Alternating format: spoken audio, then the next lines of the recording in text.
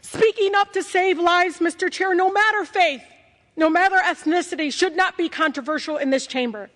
The cries of the Palestinian and Israeli children sound no different to me. What I don't understand is why the cries of Palestinians sound different to you all. No, that's a conclusion that's not necessarily shared by most members of the House. They see the cries from the Middle East, I think, and hear those cries with open ears. And none of that was really the problem. The problem was her embrace of the statement from the river to the sea. And in the end, 22 Democrats couldn't stomach her comments on that score and voted to censure her. So Rashida Tlaib, Congresswoman of Detroit, has been formally censured by the U.S. House of Representatives. Exactly what does that mean going forward? And what about his vote? We welcome in Tim Walberg, representative of R-Tipton, the 5th District here in the state of Michigan. Congressman Walberg, always a pleasure. Good morning, Guy. Good to be with you again, and with Lloyd and Jamie. It's good to be with you, I think, for the first time. Yes. Yeah. I used to interview a lot when I worked in Lansing, sir. Hey, that's a long time ago. It is. So what was the tipping point for you, Congressman? Well, his tipping point was Friday and the weekend. Last week I had voted to table the motion to censor Rashida. I felt it was appropriate to do that. First Amendment liberties are very important to me. And at that point in time, I thought Rashida, though I disagreed with her vehemently, didn't appreciate some of the untruths that she put forth, such as the bombing of the church. Yet, as a citizen of the United States, she had a right to speak forth until it began to change things. She didn't go into the office building, Cannon office building, when the demonstration took place that took over that rotunda in the building. So I gave her the benefit of doubt on that. But having talked with her after that vote last week, Friday morning, spent some time communicating with her, encouraging her to ratchet it down. That slogan, I said, is a slogan, but that slogan means something. And regardless of what you think and now are trying to redefine it, because back in 2020, I just found out this week that she had used that, and ultimately from the pushback, she'd taken it down off of a tweet. So she knew what it meant. And as she ratcheted up and sent that video out, a terrible video that had pictures of almost violent rallies going on. What took place in D.C. at the White House, I think, emanated from that type of foment that was building. I felt at that point she had gone beyond First Amendment liberties and gone to crying fire in a crowded theater. That isn't protected by the First Amendment. And so thus, I had to vote yesterday to censor her. I didn't like doing it. She's a member of my delegation. I'm the dean of the delegation.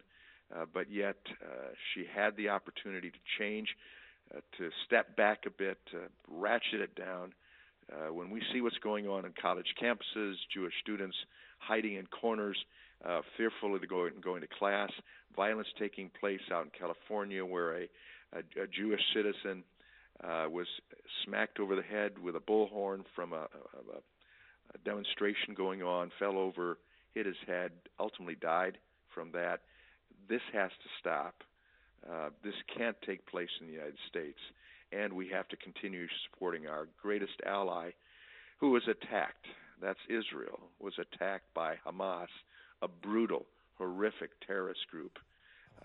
That has to end, and America needs to stand with them. So, hated to do it, but the censoring had to take place, and hopefully Rashida, who can continue to represent her policies, her heritage, yet understand you need to do that in a way that's productive and not destructive.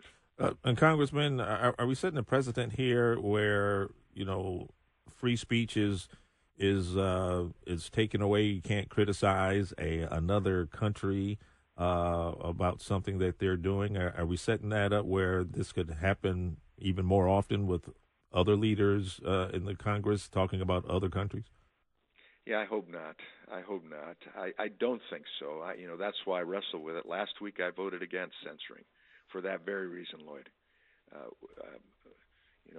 There will be a time, I'm sure, when I make a statement based on my strongly held beliefs, my faith, science, whatever, and my words could be taken down. I could be brought up for censure if this is just a tit for tat, as it were, a political game that we play to put down alternative opinions.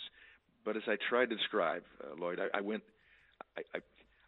it went beyond that. When she didn't ratchet it down, she could still take some of the same positions. But that river to the sea is a phrase that means something. And I don't care what she has tried to redefine it as, it doesn't stack up. And it's a call to arms against Israel.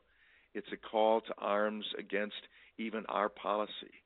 And that video, I'm sure you've seen it, was extreme. And the events of this past weekend, I think, were assisted or aided by that video and encouraged. Even the destruction of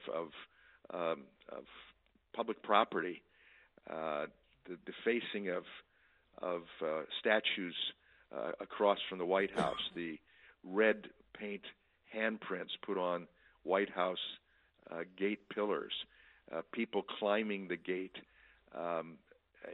screaming hate, and pushing back even on our president for standing with Israel. At that point, I think it goes beyond.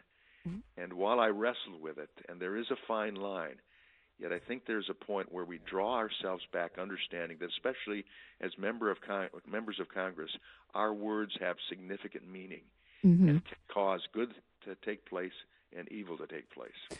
Congressman, just quickly here, what is the takeaway after last night's election with another ballot proposal considering abortion passing and Andy Bashir getting reelected? What is the feeling in the Republican Party moving forward? Well, I would assume the Republican Party is not feeling good about it, generally speaking. We are supporters of life, believing that life is a gift of God. We believe that individuals ought to be able to control their own health care, their reproductive health care, but that starts before you produce a life. So it saddens me personally, and I'll not speak for other Republicans, but for myself, it saddens me to see our country moving toward abortion as health care, when in fact we generally think of health care aiding a person's life, not taking a life.